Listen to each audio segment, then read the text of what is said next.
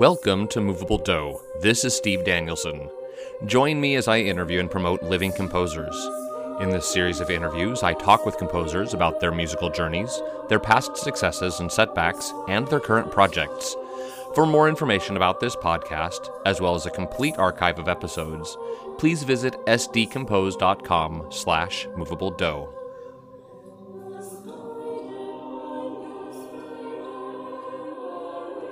Hey, this is Steve. Thanks for joining me for this episode of Movable Dough. My guest today is Sergio Barrer. Sergio was born in Mexico City and studied piano both in Mexico and the United States.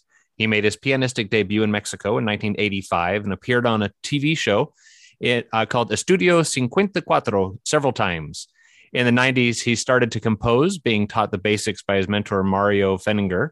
In 2005, he recorded his CD, Almost Songs, which was called Sensational Listening by the Jamestown Post-Journal. In 2017, Moses, an oratorio, was premiered by the San Fernando Valley Master Chorale in Los Angeles, which named him Composer in Residence, a position he still holds. And he was recently named 2019 McKnight Visiting Composer by the American Composer Forum. Sergio Barrer, welcome to Movable Dough. Thank you. Thank you for having me, Steve. Well, you and I actually met back in June when you interviewed me for your podcast, Let's Talk About Music. So I was wondering if you could start today telling people about your podcast and why they should go listen. Well, my podcast has been on for one season. I'm going to start my second season soon.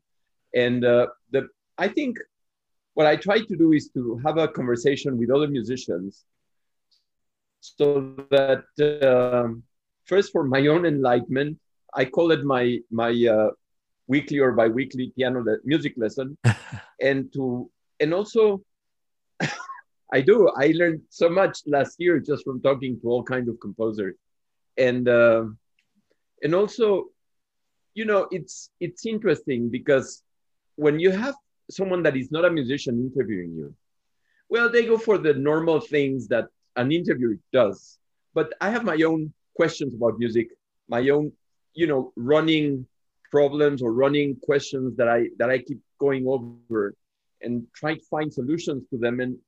And so when I see someone's music, I get questions and I get ideas, and then we talk about that. So that's something that I think you would not get in a normal interview. Mm-hmm. It's a musical, I want to do it a musical. And it might get a little technical sometimes for someone that is not a musician, but I'm trying to address serious music fans and musicians, Sure. That's who I want to reach. Yeah. So musicians Directors, talking to musicians. Exactly. And I try not to make it too technical or get too wonky about it, but it's to me, music fascinates me, and I keep learning, and I just try to do something interesting in that sense. Awesome. Well, let's go back to when you started music. So let's go back to growing up in Mexico. How early did you begin playing piano? When I was 6, but I was not 6 years old. A reporter once changed that to 4 years old because I guess 6 years old wasn't young enough for her. I swear. I didn't. I said 6 years old, and in the article it came out 4 years old. And my mom played. All her family played. She could play. She was a medium player. She could play. The Pathetique Sonata of Beethoven and Chopin waltzes and some easy Brahms. Mm-hmm. But and Clair de Lune, and so close to this repertoire when I was very young, but I did not practice a lot when I was a kid. It was not my favorite thing to do. So when do you think that love of piano came about? How old were you? When I met my mentor, in my teens. Oh, in your teens? When I met my mentor, Mario Feininger, I heard this guy play, and I said, "Oh my God, is that how this can sound?" I mean, it was totally a revelation to me. I mean, but this guy was really exceptional. I had gone to concerts of great artists in Mexico. I heard Claudio Rao, I heard other people, but suddenly I was listening to this guy close to me, and the music was just music, you know.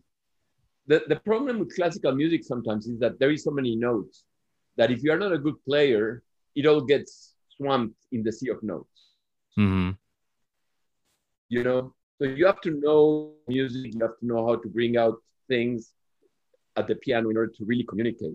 And Mario, Sure. you know, the most complex pieces sounded like the most simple pieces. And then you started seeing the music behind all the notes, and you say, oh, so that's how it's supposed to sound. So that's what this is supposed to be. You know, So how and did you it get really struck me. how did you get connected with him? I I went to a recital in Mexico, and it was him, and I heard him, and I said, wow. And then I came here, and I heard him here, and then I asked him if he would teach me, and he said, yeah, I would teach you. The problem was he wasn't teaching in a university, and he had pupils that were being taught in college Mm-hmm. piano, and the college assigned them piano teachers, and they had to deal with the piano teaching of the teacher and the piano teaching of Mario. And Mario told me, just study with me, and he told me, go and take your theory at LACC, Los Angeles City College. Go there, do your harmony, do your counterpoint, do your ear training, you know, and just get here to the piano for the piano. And that's how I did it. That's You know? awesome. Yeah. So I'm curious though, outside of piano, what sort of music were you listening to when you were growing up? Were there any other artists that were inspiring you? I It's funny. I wanted to like classical music, but I You couldn't. wanted to.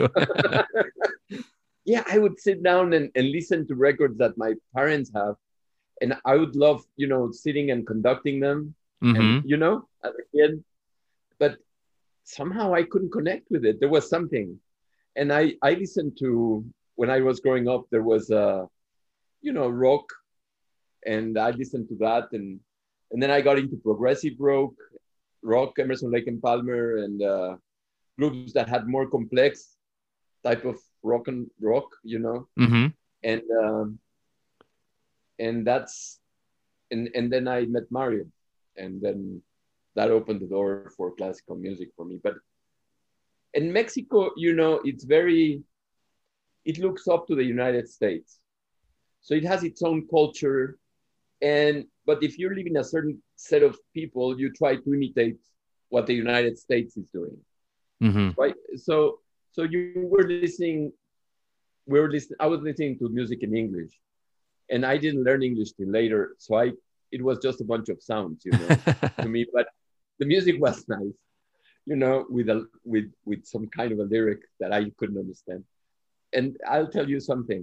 It's a lot more interesting sometimes when you can put the lyrics there than what the lyrics actually say. You know, after I learned English and I found out what these lyrics were doing, I said, "Oh my God!" You know, I had some. I think I like my version better. That were so much better than this. Yeah. I thought they were about something. You know, she loves you. Yeah, yeah, yeah. She loves you. Yeah, yeah. You know, Yeah. like they were not very meaningful lyrics. The Beatles and the Beatles got more meaningful later, but at the beginning they were not. And much of the you know, music of the time was not. The lyrics were not very meaningful. Mm-hmm. But the rock, the music was I could relate to the music.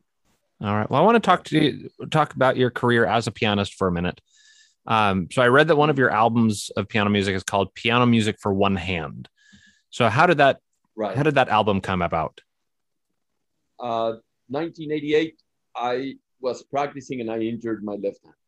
I was playing some Liszt, and I was doing some lifts, and I landed, and something gave in some tendons here.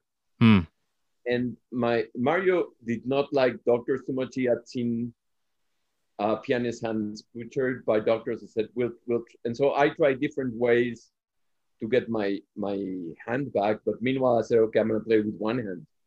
And I did. I played the repertoire for one hand with the right hand because normally, it's written for the left hand. Right. But when you have a right hand only, well, so it's all upside down, kind of, because the thumb is at the bottom instead of at the top, and so, but still, the right hand is more agile normally than the left hand, so that makes up for it. So, and then finally, I got into. Mario sent me to study with a teacher in the East Coast called what Taubman, Dorothy Taubman. I don't know if you ever heard of her, but she used to teach in the East Coast, and she had pupils in the West Coast, and she had a way of handling injuries in the hand, and she did handle it. But I had to relearn how to play the piano from scratch, and that took years, with different motions, and you kick off all the repertoire that you have, and then you take on new repertoire because the bad habits you had, she said, they're going to kill you. You keep playing those pieces. So just discard everything you learned till now, and we'll start over. Nice, right? That sounds like a lot of fun. Yeah, like 4 years of fun. But in the 1990s, so sort of to add to your piano playing, you also began to compose. So I wanted to, what took you in that direction of composition? It opened up. I don't know exactly what happened, but I had tried before. I had taken composition lessons and I knew the basics, but the music was not worth anything. And when you're playing the repertoire, when the music is not worth too much. You say, okay, it's okay, but no, it's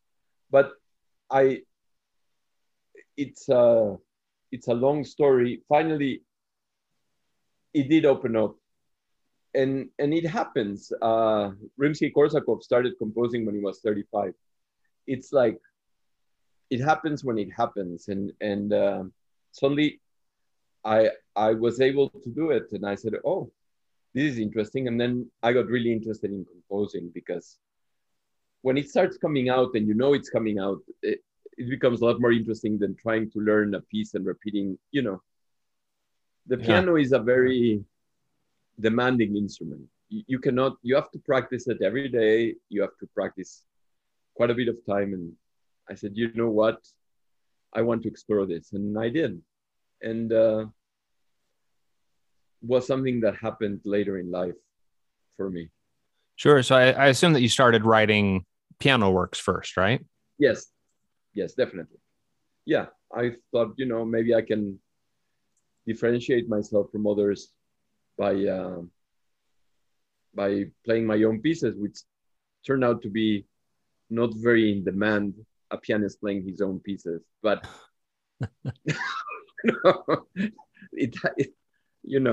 one tries from different avenues, and I started late, and then the injury of the hand made me go later, and so it all, I said, okay, well, maybe this will work, and I started composing for the piano. Yeah. I've got sort of an interesting question for you here. So you're an immigrant from Mexico to the United States, right? How do you feel that your status as an immigrant shaped your career as a musician? No influence, nothing. It's, how could I explain? My concern was really with music. My main concern for the last 30, 40 years have been, how do we make classical music not disappear? When I got into LA in the 80s to study with Mario, there were two places. There was a Basso Dorothy Chandler Pavilion that had a series of piano music, like a full 8 recitals a year in the Ambassador and 10 recitals in Dorothy Chandler, and people, you would have 20 great pianists come to LA every year. Mm-hmm. That's gone, you know? You get a piano recital here and there. Yeah. So I could see that it was happening. I could see that the new music that was being produced was not attracting the public. It was being kind of held. It was created in academia for, and the thing with that music is you had to get a post somewhere teaching in order to continue writing it, and so you had to please the other teachers, and so it became the kind of a, instead of trying to put something that the audience in general, the public could relate to, it kind of interiorized into itself the world, and I don't know, it hasn't. I don't think it has found the answer has not been found yet. I don't think, and that has been my concern. Not that I'm a Mexican or that I'm. Lately, it has been more of an influence. Mm-hmm. Lately, as I realized the plight, I didn't have the plight of an immigrant. You know, I came from a family that was reasonably well off. We were not rich, but, you know, middle class, upper middle class in Mexico.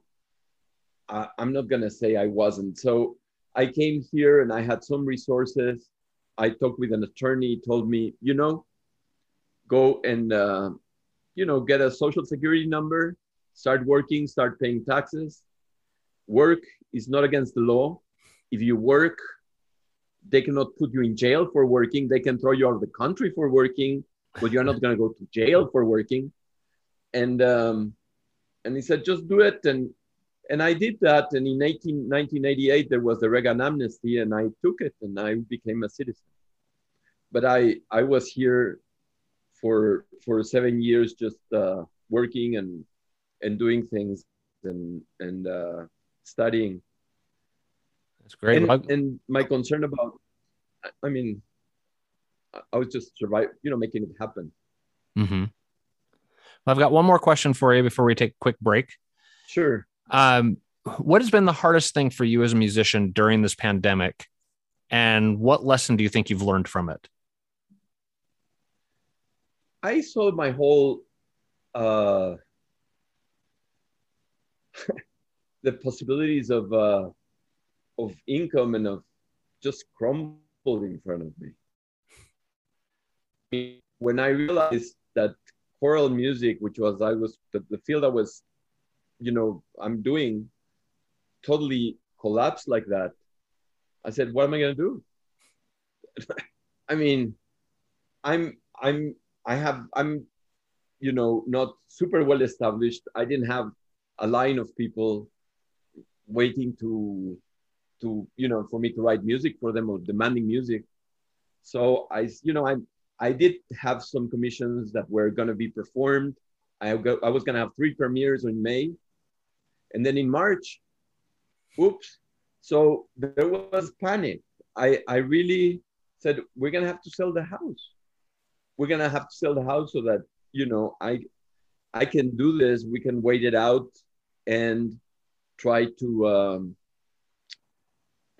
get my career back on track afterwards, but we're going to need money for that. And so let's sell the house. And that was really bizarre. We couldn't sell the house, but there was help. Unexpected. I didn't expect the government to help anything.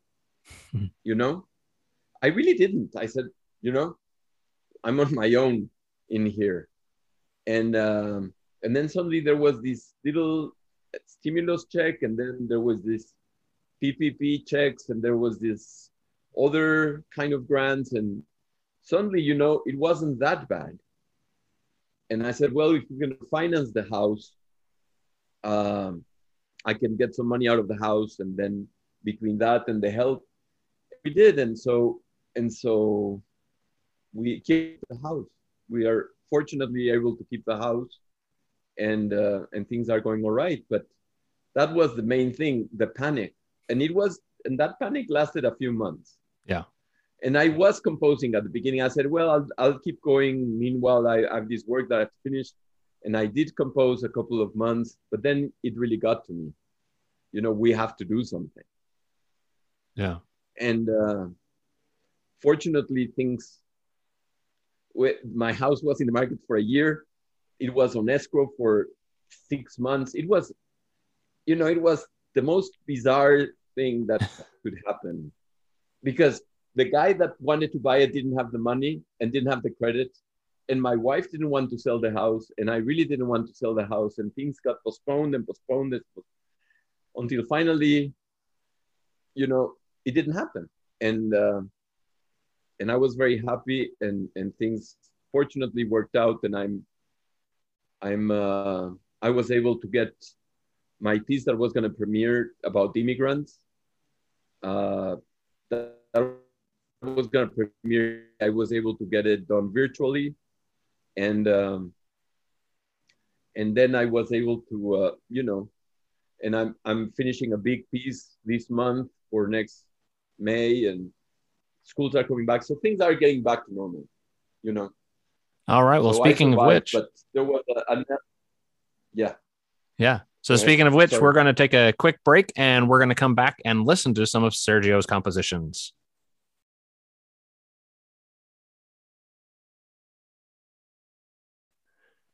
Welcome back. I'm talking today with Sergio Barrer.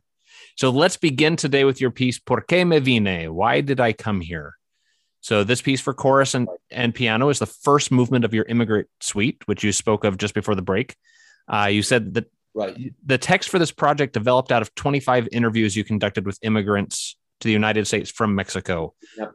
I'd love to hear about your experience with these individuals and writing this piece. It was fabulous.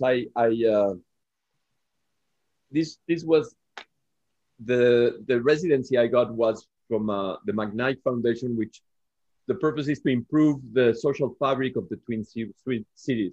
Mm-hmm. And I got the residency because I proposed, okay, let me introduce the cities to the stories of these immigrants, because they live there. Why don't we do? And they liked it. They liked the idea, and they gave me the residency. So I went there, and I talked with all kinds of people. With people that were in the parking lot waiting to be picked up to do construction jobs. I went to a senior facility for people from Mexico. I went to stores and talked to the guy that was tending the store. I just walked, and in November in Minneapolis, which is starting to get a little bit cold. So sometimes it was a little bit harsh. But then I got all the interviews. I got home, then I typed them, and then I kind of put them together in the experience, like, why did I come here? How did they get in? What work they did? And then do they like staying here or no? Do they want to get back, or did they want to stay? So to get a full picture of the immigrant experience. And the fact that I'm from Mexico and I speak with a Mexican accent opens the door. I'm sure. Because, I come and I talk with them in Spanish from Mexico, and they know that I'm not American or trying to do anything.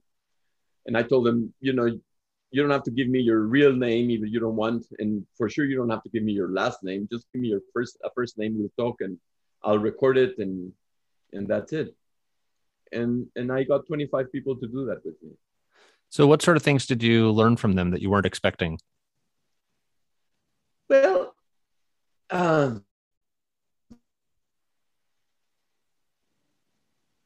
one of the things, the last section, should I stay or should I go? I wasn't going to do that because I thought, well, everybody wants to stay, right? I mean, I wanted to stay, everyone. And then I'm interviewing this person, and I just asked her, so what do you miss from Mexico? And her eyes just immediately went red. She said, everything. I miss everything. I said, and she's a well-to-do person. She has her own business and stuff. She's doing well here, but she says, I miss the culture. I miss the food. I miss the people. I miss my family. And I said, wow. Okay, so this is something worth exploring. This aspect of the experience, So you have been here 20 years. How do you feel about it? Yeah. You like the idea? Don't you like? And that was probably the biggest surprise, was to find people that really wanted to get out of here. Interesting. You know. All right. Well, we're going to take a moment here. The majority. It wasn't the majority. It was about 2-1 that wanted to stay, but two that one stayed to 1-1 to leave. But it was still a third of the people. That is surprising. All right. Well, we're going to listen here to Por qué me vine, performed by the San Fernando Valley Master Chorale with Charlie Kim conductor.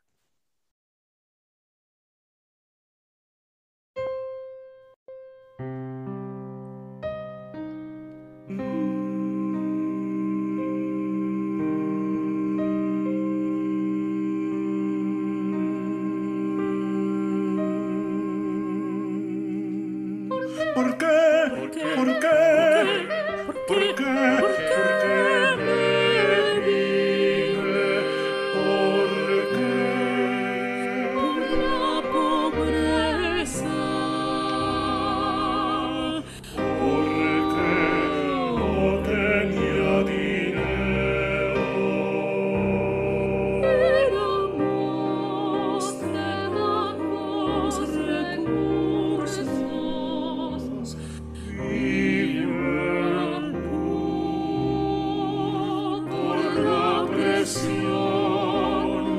Mucha delincuencia, mataron a mi papá.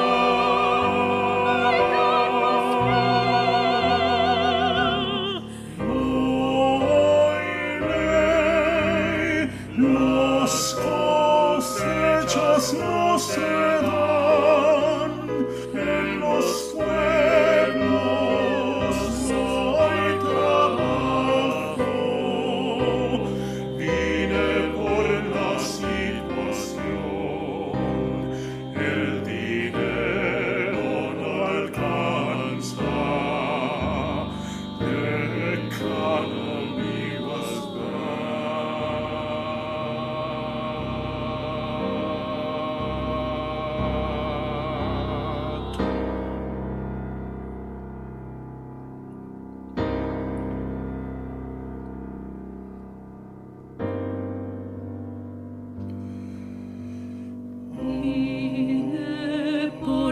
aquí tenía un hermano.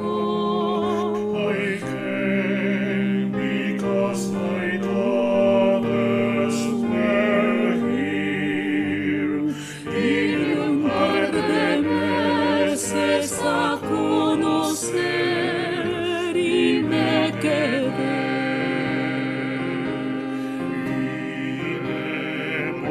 Quería comprar un carro, yo me vine a la aventura, que las drogas, que el sexo, que mucha libertad.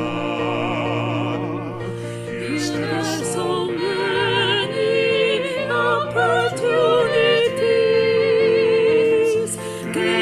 Sacar adelante a mi hija, vine para mejorar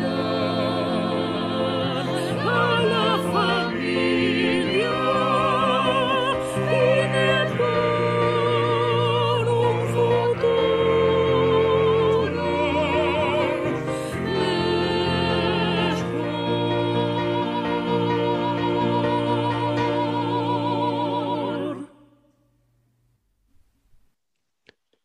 All right, next, let's talk about enthusiasm for solo piano. So in the recording we're about to listen to, you preface the piece with a short poem. Could you tell us about this poem and the piece and how they connect to describe the idea of enthusiasm? Yeah, I realized when I was playing recitals that when you talked a little bit about the piece, sometimes that would engage more people than if you just sat down and played.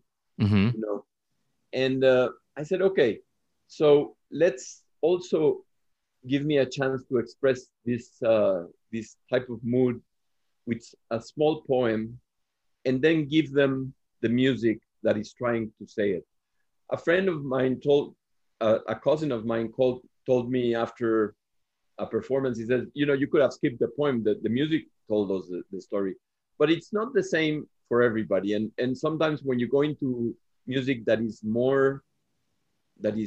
less understandable, that is less accessible, there was a piece there, it's called Anger, that was bitonal. The left hand was in one key, the right hand was in another key, and it was just dissonant.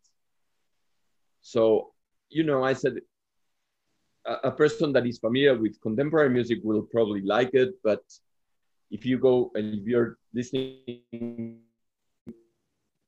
and Brahms, it's going to be weird.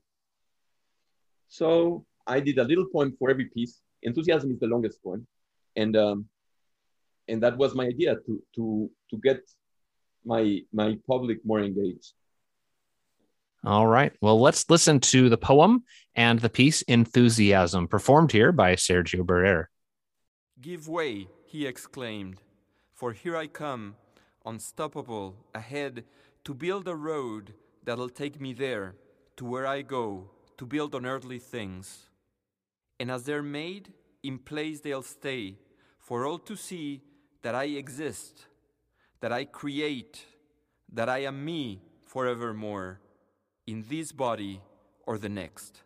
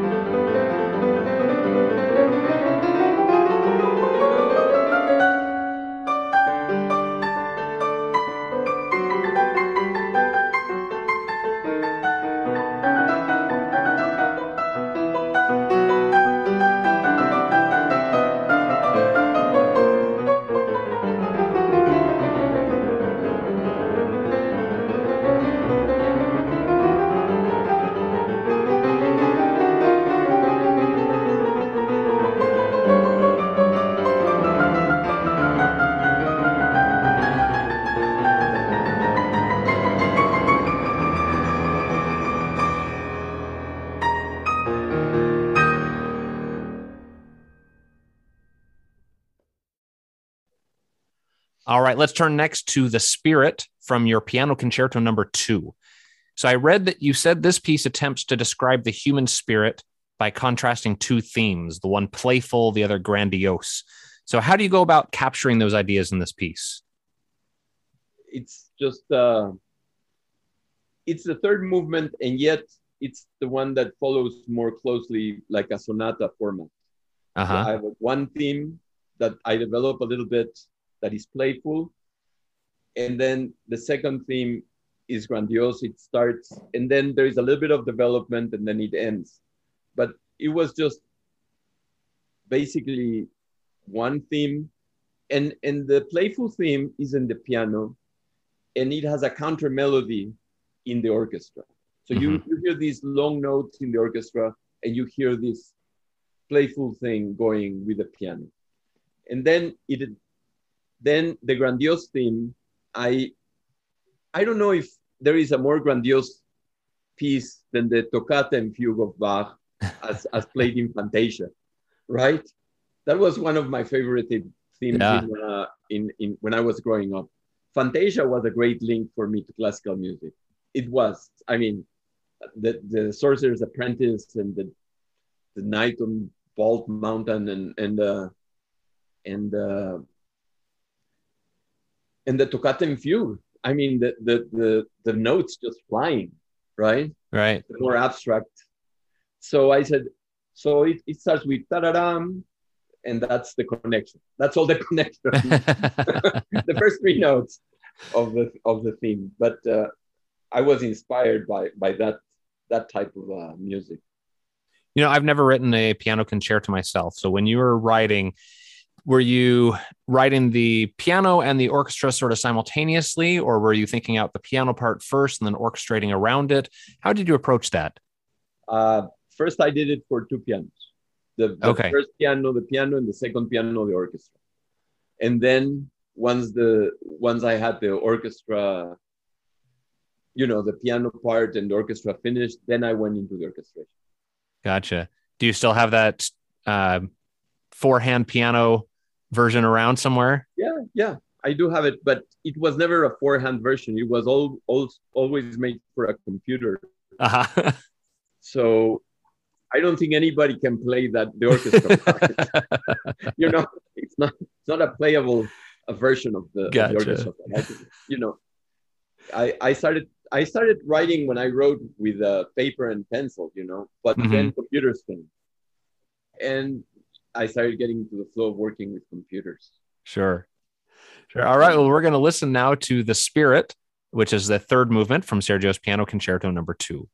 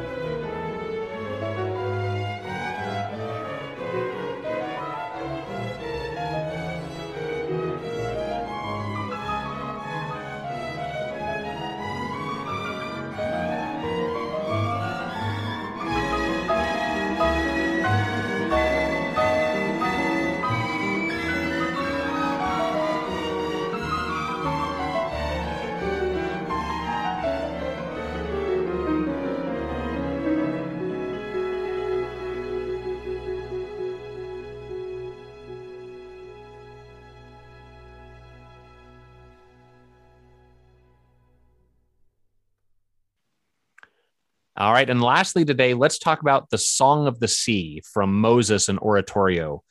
So this particular movement features a soprano soloist, though the full work includes full chorus.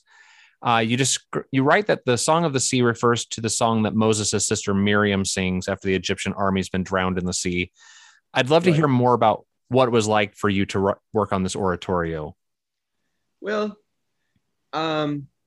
since I'm Jewish, and when my mother passed away, the tradition is to go and say Kaddish, pray for your parent for 11 months. Go every day and do a prayer for your mother. And my father asked me to do that, and I promised I would. And I didn't do it every day, but I did 5 days a week. And I really got into the flow of going through the whole, in the Jewish calendar, you go through the whole Torah, the whole 5 books every year.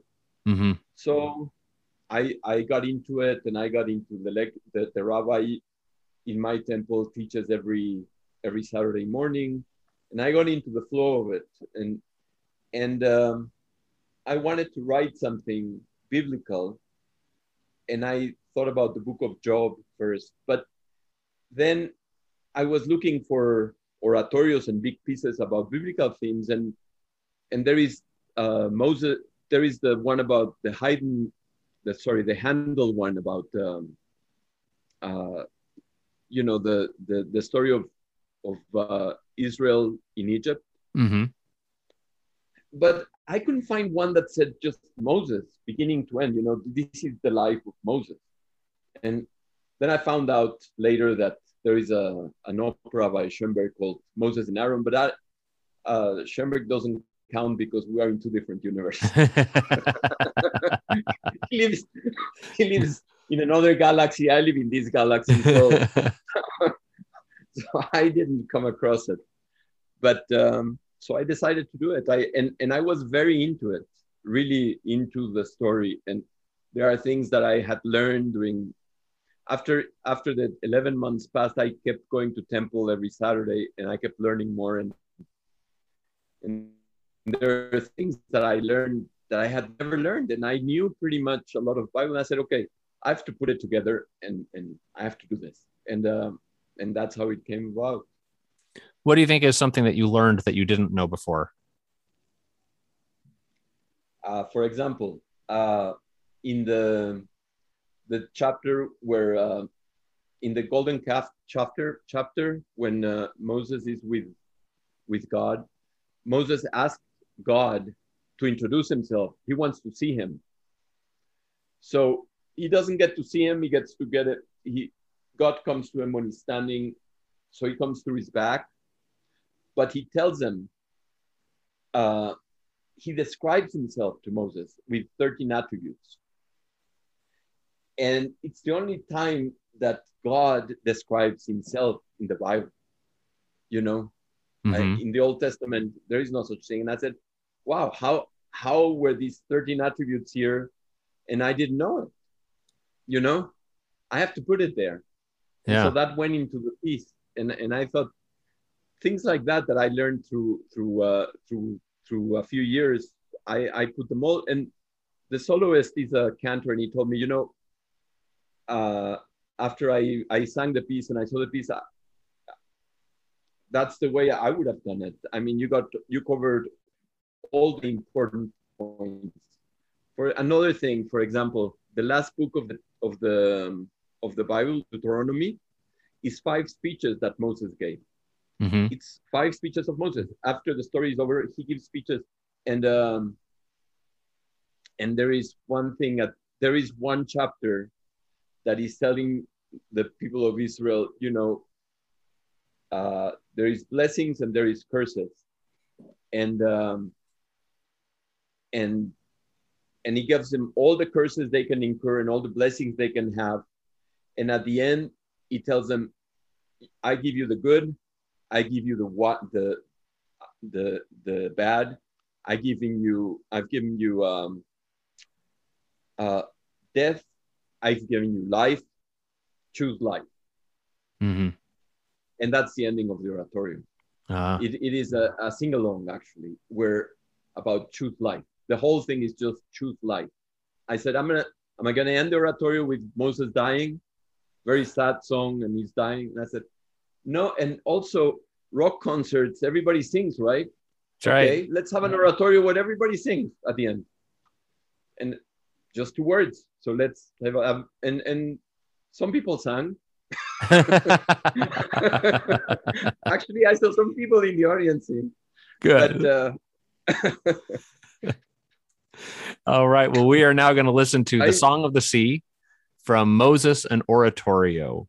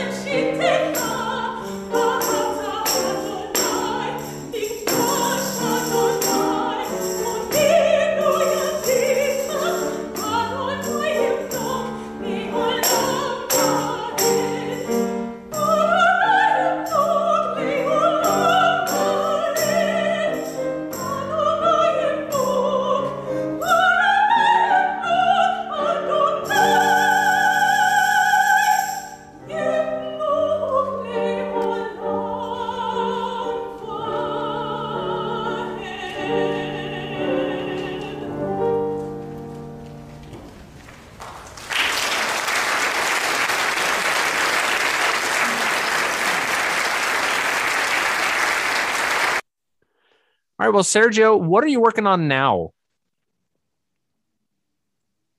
I'm working on a big piece called "The Nightmare and the Dream," which is the story of the creation of the state of Israel. It starts Middle Ages, Jewish persecution, then goes through Theodor Herzl and Zionism and what it was and what it did, and ends with the story of the people that actually went to Israel and created the state of Israel. And I'm in the very last movement in the story of the pioneers of Israel. And it's a controversial subject, and in liberal circles, Zionism is seen as, you know, And but I'm very proud that we have Israel. I'm very proud of being Jewish and of my heritage, and I wanted to do this too. After that, I probably gonna go to all the different pastures, but I wanted to do my Moses and I wanted to do my Israel, and then I can move on to the next big thing. Sure. Well, if my listeners want to learn more about you, where can they find you online? Where can they learn about your music? SergioBarrera.com. SergioBarrera.com. SergioBarrera.com. That's my website. And Let's Talk About Music is on Apple Music and also on Spotify. And I have a Facebook page, Sergio Barrera Composer. And I have my own personal page, Sergio Barrera, but Sergio Barrera Composer, I